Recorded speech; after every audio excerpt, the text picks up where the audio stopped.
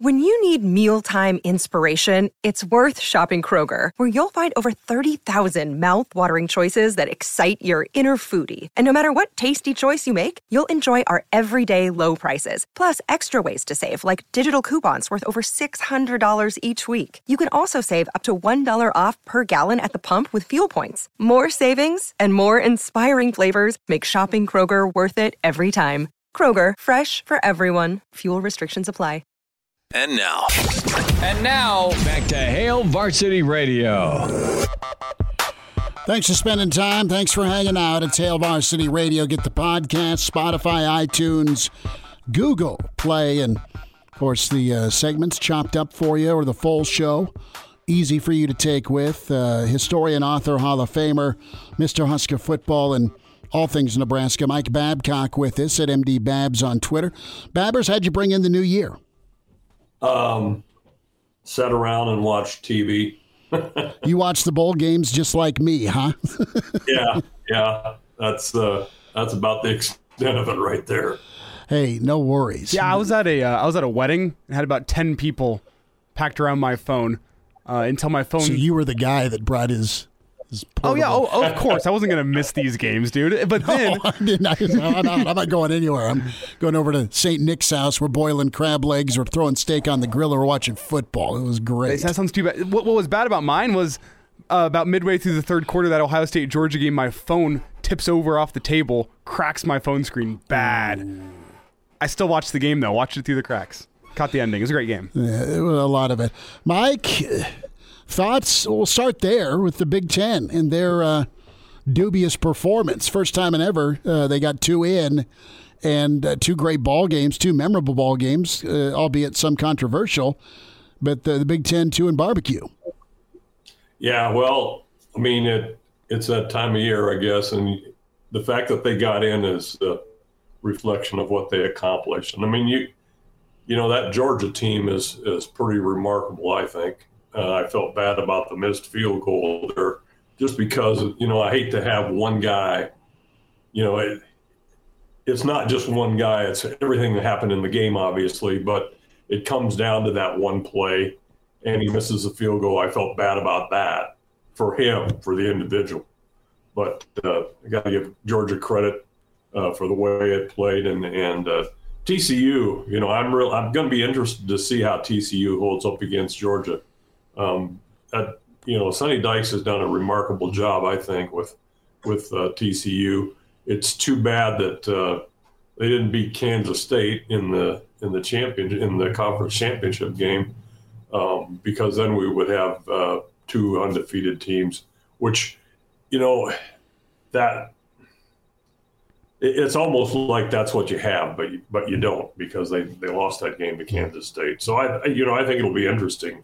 But I still think that Georgia has probably got the edge. No, I totally agree with you there. I'm just wondering, is it a blowout? Is it close? I think the effort will be incredible by TCU. Do they have enough horses? I think Max Duggan, we're all kind of rooting for him because of his locale and where he grew up, just across the river.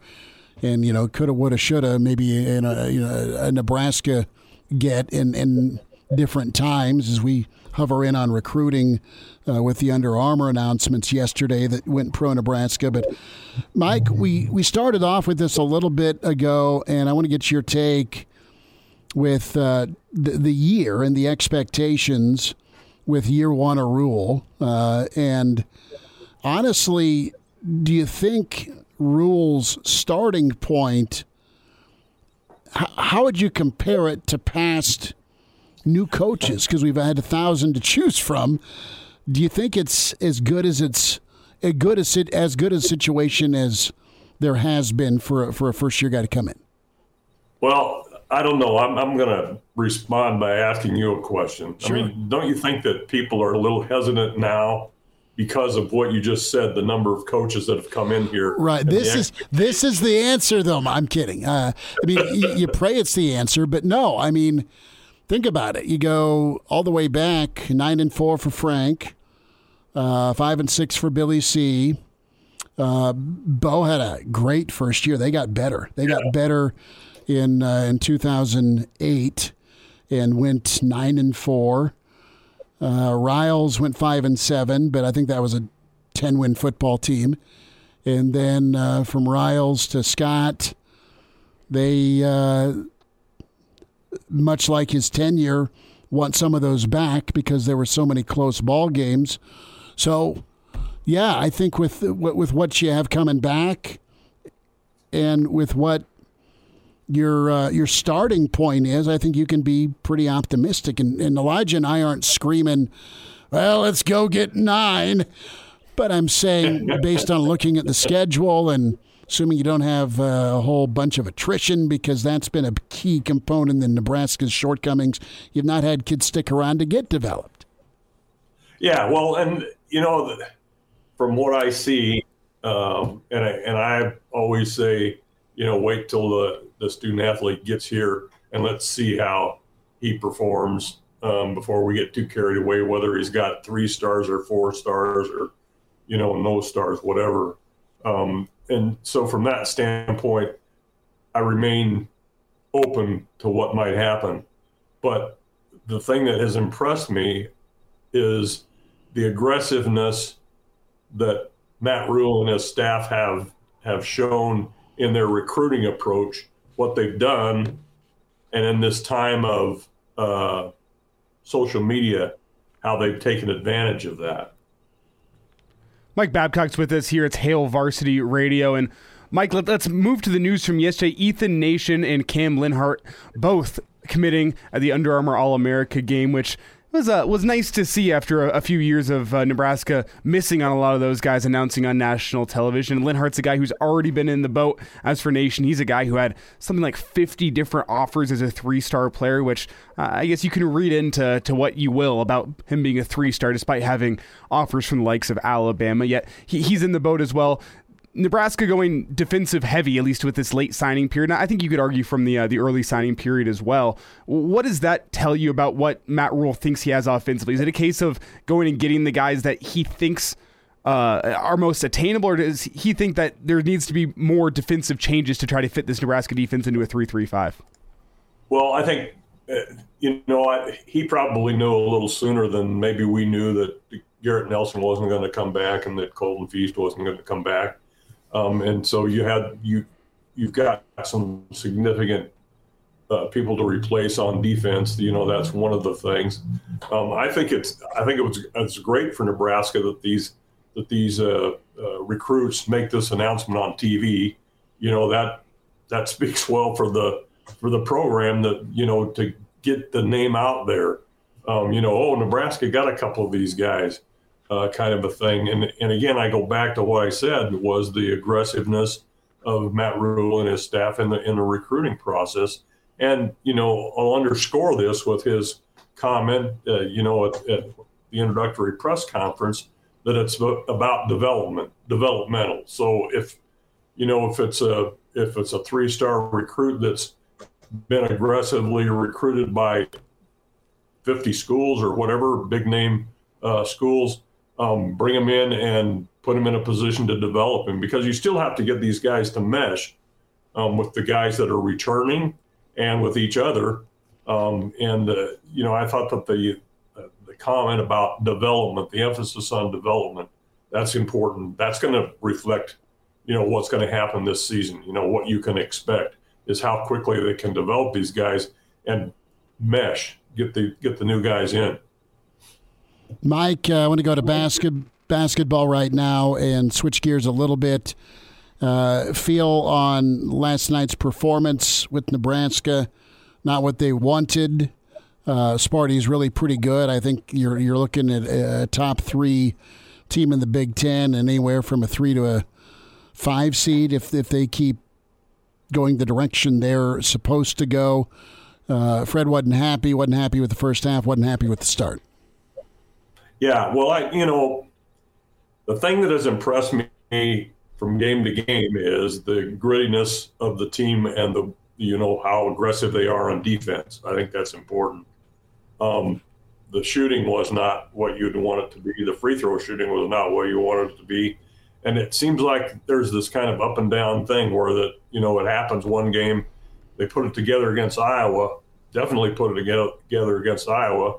Then they didn't get it put together against Michigan State. But you made the comment earlier about Michigan State knew what to expect with Nebraska and prepared hard for that. I think that says a lot about where the Huskers are in terms of the respect that they have. And I think they're going to be nice. It's going to be up and down. There are going to be nights where you're going to look at it and say, well, they just didn't get it done. But I think there are also going to be nights like the Iowa game where you're going to be impressed because of that grit on defense especially. And it seems like when they play the best offensively is when they move the ball around, when it doesn't just come down and one guy takes a shot and off they go to the other end. That's the thing that you have to do is move that ball. And if you can do that and take the open shot rather than the first shot that you get, you're going to be in a position where you can be successful, I think. Mike, the theme of the year for Husker basketball has been defending the home floor. Only one loss this year on the home floor. I was to Purdue in a game that went to overtime, a very close game. Everything else at home has been a win. As for the road, it's been a struggle for Nebraska basketball, and they've played some tough teams on the road. But if Nebraska's continued to be able to defend the home floor, have a good home record, and the road struggles continue, will Husker fans be happy with that at the end of the year? Well, gosh, that's a good question because I don't know what the expectations were. I think the expectations were that you'd have some success on the road too.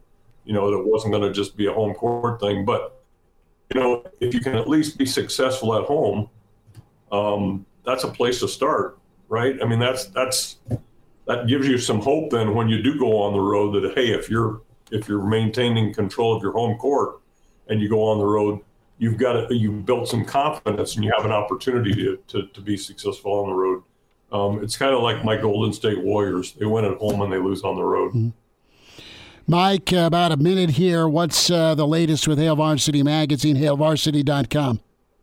Well, we're planning out the next issue. Actually, we're just getting started in the planning stages of what we want to do. We met yesterday. We talked about some possible feature emphasis on feature stories, and we'll make a decision next Tuesday when we have a staff meeting where we're going to focus. But yeah, it's a good staff, and people have good ideas about what to do. It's just a question of where you want to place it and when you want to run those stories, I guess is what I'm saying. Well, can't wait for it. Mike Babcock, give him a follow on Twitter at MDBabs. Read him with Hail Varsity Magazine, HailVarsity.com. Can get signed up for the magazine and the digital content. HailVarsity.com/offer is where you go, keeping in tune with signing day and that second signing day that's going to be in February.